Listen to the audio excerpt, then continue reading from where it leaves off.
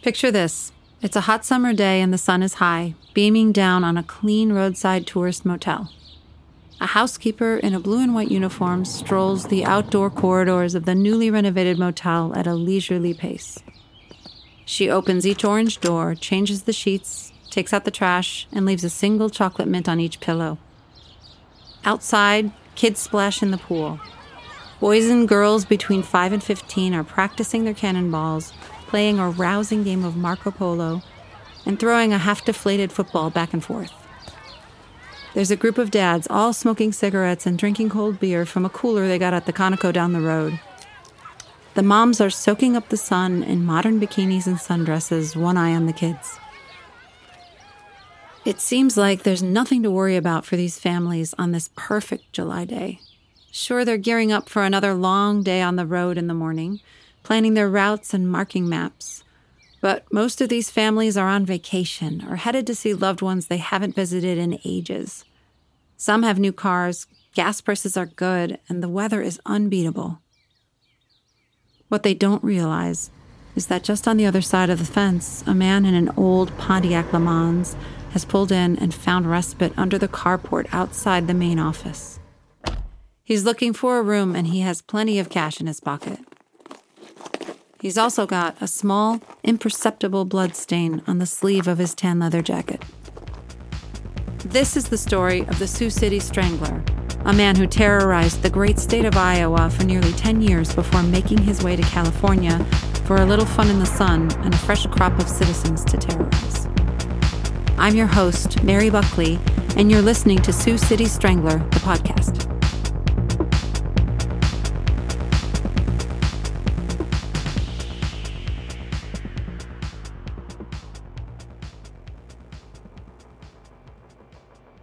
The year is 1973, and the man who would later be known as the Sioux City Strangler is home from Vietnam.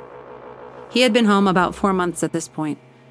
While his service record is relatively spotty, it seems that he may have been a medic during the war, though he had no medical training outside of military service.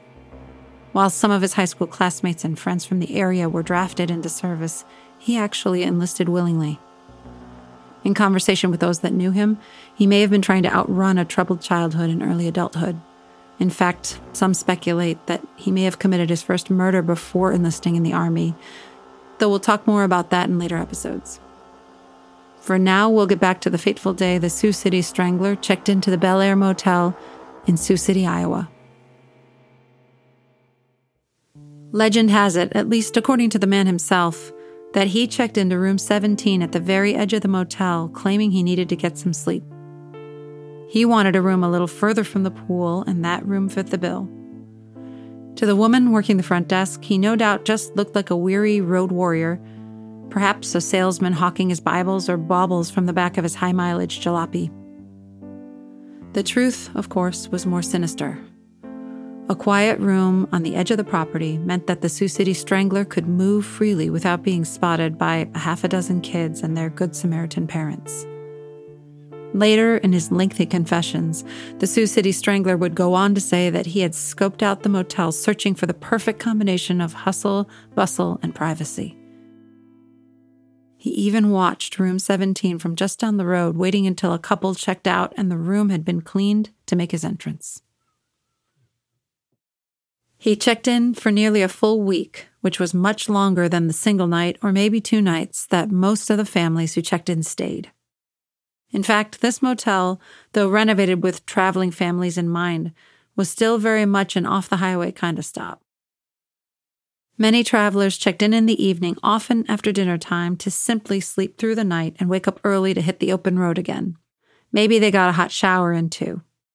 In fact, the sign outside the motel read, "Hot coffee, always fresh," along with color TV in every room. It was that kind of place. Later investigations would reveal that nothing seemed out of the ordinary to anyone working at the Bel-Aire Motel that month. Nobody stood out. We can only assume that the employee behind the front desk, the one who checked him in, must have believed he was a regular Joe there to visit family in town or on business. Again, it wasn't out of the ordinary for salesmen and other business travelers to stay there because the place was clean, relatively quiet, and Most importantly, right off the highway, which made it easy to spot as you approached. It's important to note that Sioux City, Iowa at this time, although perhaps it still is today, was a relatively small town. Some might even describe it as a sleepy town with little going on outside of a few restaurants, drugstores, barbers, and businesses. The people who lived there at the time certainly would have been far removed from the tumult of the big cities like New York, Los Angeles, and San Francisco in the Vietnam era. Did this make Sioux City the ideal stomping ground for a low-key killer who could blend in with the rest of the crowd? It certainly seems so, based on the Strangler's staggering body count, which he managed to rack up in less than a dozen years. Hey everybody, this is Jeff Hall, founder of Kick-Ass Bread. Bread is a staple, right? You use it for toast in the morning, sandwiches for lunch, and as a late-night snack when that PB&J is calling your name. If you're like me, though, you know that regular grocery store bread just doesn't cut it. That's exactly why I started Kick-Ass Bread in my kitchen. A labor of love, a love of bread. We've expanded into our very own bakery, and we're making our seriously delicious bread available to you. Now, you might be wondering, what makes Kick-Ass Bread different from all the rest? The difference is freshness, and freshness is flavor when it comes to good bread. That's why we deliver every loaf of Kick-Ass Bread directly to your door. Whether you want one loaf of fan-favorite wild wheat delivered to your door each week, or you practically go through a loaf of bread every day like I do, we've got a plan that fits your bread buying style. We've got tons of flavors like wild wheat, rockstar rye, serious sourdough, and more. The future of bread is here with Kick-Ass Bread delivered to your door. Subscribe for deliveries today. Use the code Sioux City Strangler to get a free loaf of our all-American white bread while supplies last.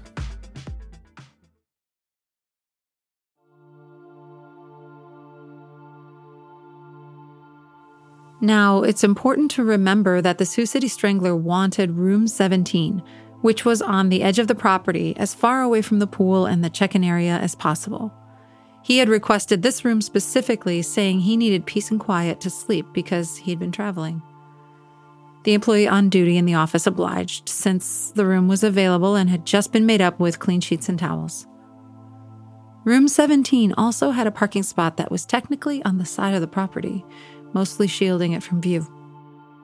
That may be one reason why nobody saw the Sioux City Strangler get in his car every night around 11 p.m., not returning until 5 or 5:30 on most days.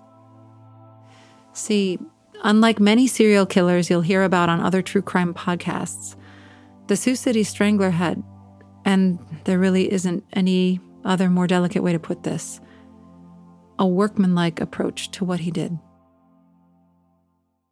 When interviewed about this incident much later while serving time in prison on death row, the Sioux City Strangler said that he had spent the first 3 nights just driving around, traveling as far as 60 or 90 minutes away, looking for places to find victims. He made his way through the bad parts of town, crossed over to the other side of the tracks. In that very first interview, he said, like so many other fledgling killers, that he was looking for a victim not likely to be missed or reported, probably a prostitute or transient. In sleepy Sioux City, though, he didn't quickly find what he was looking for. His 4th night at the Bel-Aire Motel, he changed up his plan and took a seat at Eileen's, a bar about 15 minutes away from the motel. He was struggling to find what he was looking for by driving his Pontiac endlessly through the night. The town was too quiet, and everyone was in bed. The bar, though colorful, was inhabited mostly by men. Not only that, but these were also men that made their living with their hands.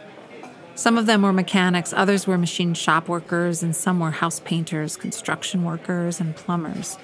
These were mostly big men, strong men. They were not good victims. On his 5th night, despondent and sullen, the Sioux City Strangler stayed in, watching the news and late-night comedy programs. A cigarette in his mouth, around 11:30, he walked outside, sparking up a match. He had decided to simply stay in town, leave when it was time to check out like all of the other travelers. There would be new territories to conquer, other places to find victims. Maybe Chicago, he thought. No longer needing to hide or limit his exposure, he stepped out into the warm night and took a deep drag off of Chesterfield. That's when he saw her, sitting by the pool with a cigarette in her mouth and smoke billowing up towards the stars.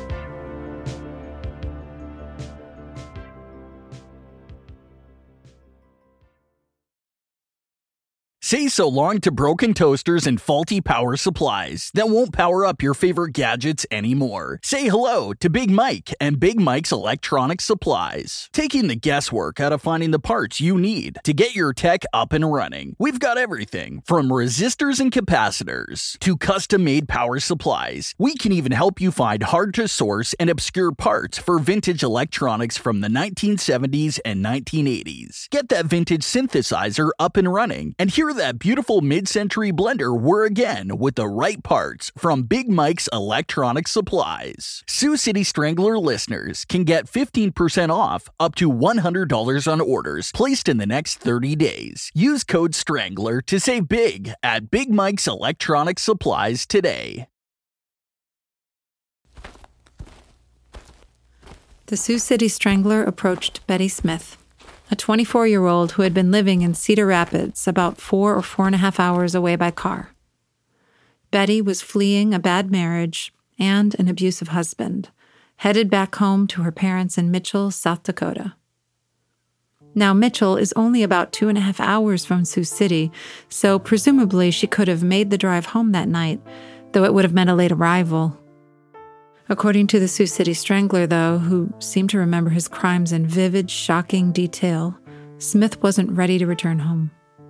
She didn't know what she was going to tell her parents, a conservative couple who had told her that the man she married was going to be trouble.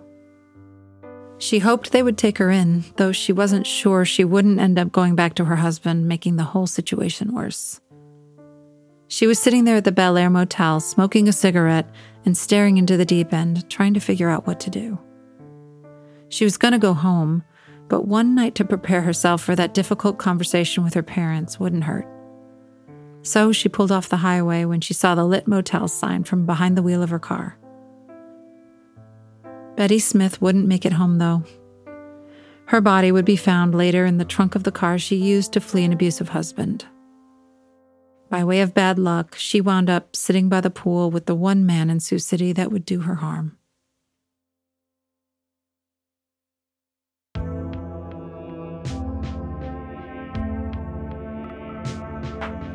Later, the Sioux City Strangler himself would tell police that he had simply talked to her, presented a kind, caring appearance that was non-threatening. He offered to bring a drink by her room to help her forget her troubles. She accepted, looking for anything to distract her from the restless night in bed that she would have faced alone. Making his way to room 5 with a bottle of Crown Royal, the Sioux City Strangler noticed a car parked outside of her room. It was an older model VW Beetle in candy apple red. As he entered her room, he commented on the car's color. This, of course, was his way of confirming that the vehicle was in fact hers. We won't go into the gory details of the actual incident, but according to the Sioux City Strangler, Betty Smith's small stature meant that he didn't need any of the, quote, tools of the trade to, as he put it, take care of business. Waiting until the middle of the night, the Sioux City Strangler wrapped Betty Smith in the flower print bedspread from her room and carried her out to her VW Beetle. He got behind the wheel, adjusted the seat for his 6-foot 3-inch frame, and drove northwest to the Hinda Hills State Preserve. He found a spot where her car would be difficult to see, locked the door, and dropped her keys in his pocket. He walked out of the preserve, the night still dark around him. Before long, he made it to the road, and as the sun came up, found a payphone outside a gas station just off Highway 29. He took a taxi to a diner a few blocks from the Bel-Aire Motel, giving the driver a bogus story about an important business breakfast and a broken-down car. The Sioux City Strangler ordered pancakes, bacon, eggs, toast, orange juice, and black coffee with milk on the side. He always ordered pancakes, bacon, eggs, toast, orange juice, and black coffee with milk on the side, he said. Every time he finished a job that one could only do in the dark while the world was sleeping. He also ordered several sandwiches and a whole cherry pie to go, telling the waitress he had a busy day and wouldn't have time for a proper meal. The truth was that he would remain in his room, blinds drawn, with a do not disturb sign on his door until it was time to check out in about a day. He knew he was in the clear, but the fewer people saw his face, the better. A little more than 24 hours later, the Sioux City Strangler turned in his room key and gave the girl behind the desk a friendly smile. He was ready to take to the open road and head west, just like all the other travelers checking out of the Bel-Aire Motel that day. His exit from Sioux City wouldn't go according to plan, though. Not when a hiker and his dog out for a brisk walk in the early morning would find the body of Betty Smith in a candy apple red VW Beetle parked in a remote area of a nature preserve. That's next on Episode 2, The Fallout, of Sioux City Strangler, the podcast.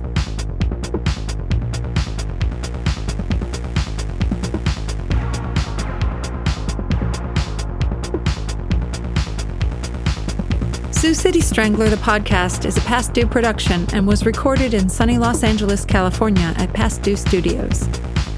Episode 1 was written by Christopher Chase Godwin. Theme music was written and performed by Michael Wegner.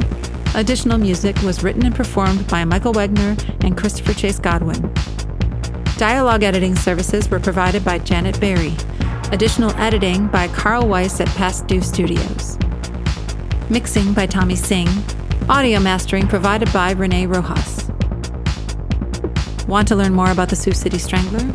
Maybe grab some great merch to show off your love of true crime?